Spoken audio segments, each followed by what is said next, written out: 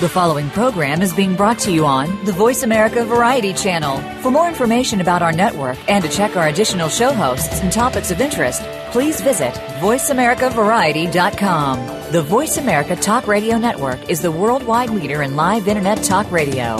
Visit voiceamerica.com. The views and ideas expressed on the following program are strictly those of the host or guests and do not necessarily reflect the views and ideas held by the Voice America Talk Radio Network, its staff, and management.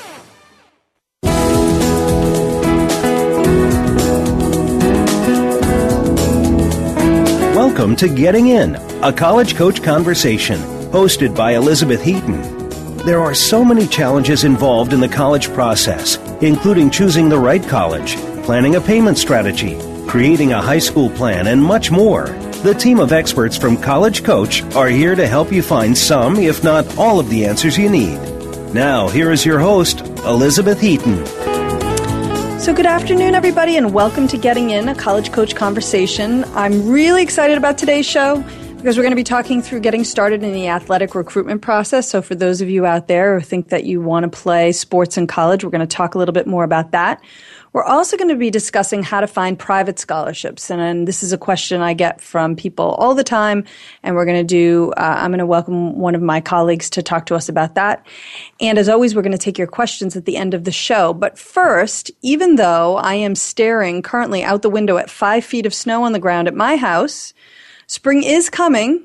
I swear it's coming, and I know that many of you are thinking about doing some college visits during spring break, so I'm thrilled to welcome college visit expert Bill Ruben, who has visited more than 1,800, that's a lot, college campuses in the U.S., Canada, and Europe in his career. So he knows a lot about the college visit, and he currently runs the College Authority, which is a college tour company based in Costa Mesa, California. So welcome, Bill.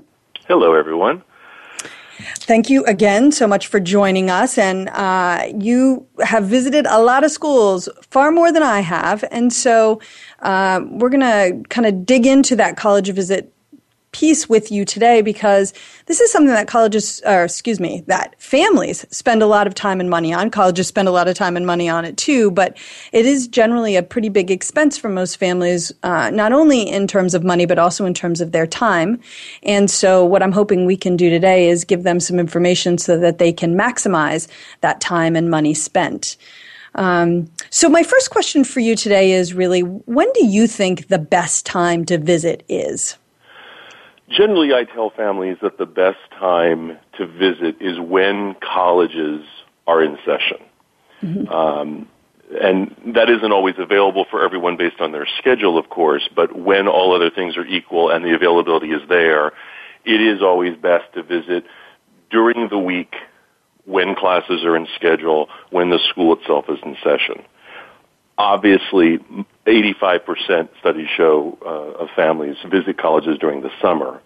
And when no other option is available, that's certainly fine. You're right there with the majority of students and their families.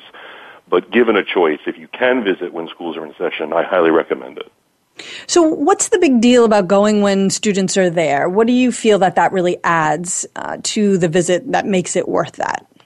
Well, college is an experience that is as much enjoyed outside the classroom as it is in the classroom.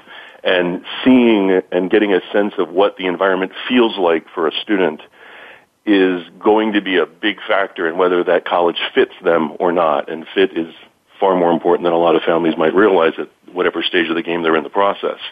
Mm-hmm. And seeing students milling about, seeing how they congregate, seeing what they look like, what sort of things they do, what's involved in getting around campus.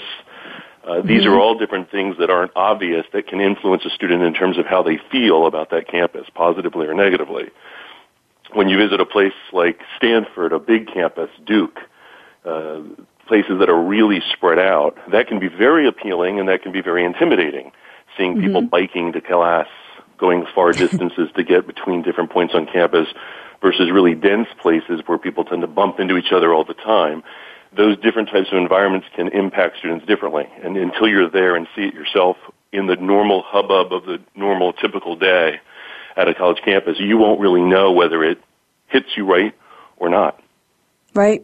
And one of the things that I tell my students to do are things like look and see what's posted around campus, what kind of events are going on, pick up a newspaper, see what the big hot button items are on campus these days that they're writing about in the newspaper. And often those things are in short supply during the summer. So I would agree with that. If you can go during the school year, it's always great.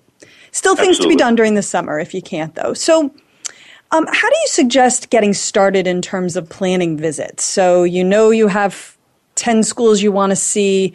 How do you start that process? Well, and I caution families when people talk about 10 schools they want to see, my first advice to families is to test the hypothesis. So that when they assume that they're going to want to visit certain types of colleges in a geographical area, don't assume that you should only visit the types, size, location, certain type of program, etc., and exclude all others. Always include at least one, more if you have the time, campuses that will offer the student the chance to test the hypothesis they don't like it. Right. Because most students make that mistake and parents make that mistake as well. Once you're beyond that, so you've created a more realistic group of schools that you want to visit, websites now offer far easier access to sort of figuring out the information in terms of what type of schedule the college offers, when their tours might be, when their information sessions might be. And so that is a good starting point. Usually if they don't offer registration online, they offer a phone number or an email address where you can submit something to do that. Mm-hmm. That's always advisable. Some schools don't require it, but I highly recommend it. So the website's usually a good starting point. Great. Yeah, I mean, I have no idea how I planned visits when I was applying to college, but the website has made everything easier, it certainly seems, from my perspective. So when you're there and you're actually doing a visit, what do you think? You mentioned information session, you mentioned a tour. What are the things that you recommend that every family do on every college visit if they can? The one thing to do on every college campus is to take the campus tour, the official campus tour with a real live undergraduate from that campus. That gives you a general sense of the place. It gives you a student perspective over the course of the hour, or sometimes hour and a half of the campus tour. And it gives you just a general overview that you can't normally get wandering around by yourself, since so many people get lost on college campuses on their own. Do you recommend wandering around by yourself after the tour? If time allows, I absolutely do. Some of the things that I recommend, not all campus tours are created equal. Mm-hmm. Some schools don't permit their tours to go through residence halls. Yep. Sometimes they have a special residence hall tour with a sort of a recreated dormitory room, and that isn't always realistic. Sometimes it is. It depends on the campus. And so I often encourage families, if they have the time, to wander around a little bit. I often recommend that they tend to go to places of the centers of student activity, again, to get more sense of the types of students that are at that campus.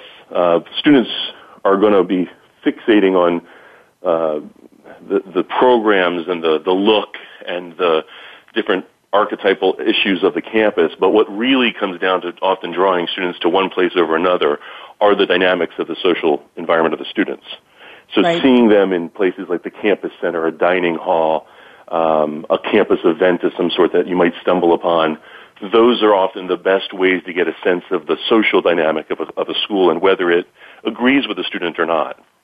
Right, because one thing that I see happen frequently, and you may see the same thing, is that often a student's perspective on the school can be shaped by their tour guide, the one person who's leading their tour, which can be great if you really hit it off with your tour guide, and terrible if you don't. And I really want to caution students that this is one person. There could be many like this person on campus or almost no one like that on the campus. And I think the things you're suggesting give the students a wider perspective on the student body than if you simply say, oh, well, this student is my school, this school, and I like this student, therefore I like the school, or the reverse. Absolutely. Yeah. I would also add that students and weather, the tour guides and the weather, are the two most important factors in how much a student can judge a campus. without them realizing it. I often tell students it actually is irrelevant whether you like or dislike the one tour guide you have. It's more about the information they tell you, because student tour guides often sometimes they represent the norm of a campus, if you can actually say that such a thing exists. Other times, students' tour guides represent a niche within a campus community. And that's why so many different people have so many different stereotypes and myths and misperceptions about multiple campuses. And the little secret that no one realizes is they're all true. All of them. All these different niches exist. And so a student that seems like a bum or not at all the type that a prospective student or their family would want them to go to college with, that can make a school that is actually a good fit for a student seem like a bad fit, and that can mislead you unnecessarily. So obviously, walking around and seeing other students can help alleviate that. The other thing I recommend is when parents visit colleges with their children go on one tour, parents go on another. That allows students to ask questions without the embarrassment of their parents or not listening to the embarrassing questions their parents ask about campus security and the like that may not necessarily be of such import for the student. And it also allows them to come back at the end and share two different student perspectives, perhaps. Right, and perhaps sometimes can alleviate that concern. That's I love that idea, and I also love it because it also maybe allows the student to form their own perception, not the one that's colored by what the parent may be whispering in their ear, or just sometimes it's really tough for students to think for themselves when their parents are around, even with the most well-meaning parents who are encouraging them to do that. I do see students often looking to their parents first before sort of expressing their own thoughts about a place. I've seen the reverse too, but Absolutely. Well, high school students typically want to look cool.